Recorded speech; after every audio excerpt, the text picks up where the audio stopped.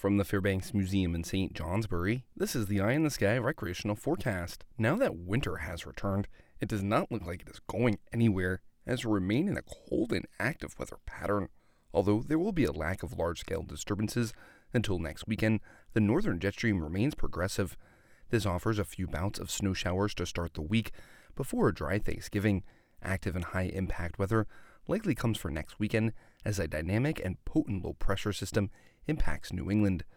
Fresh snow and gusty winds overnight, as well as some cold temperatures in the single digits and teens, made for a flat-out cold November morning. After our blustery and cold start to the day, highs rise to around freezing over the valleys.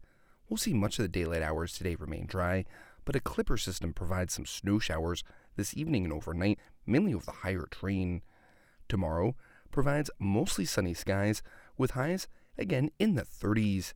Another weak disturbance provides some snow showers tomorrow night, but will have little impact.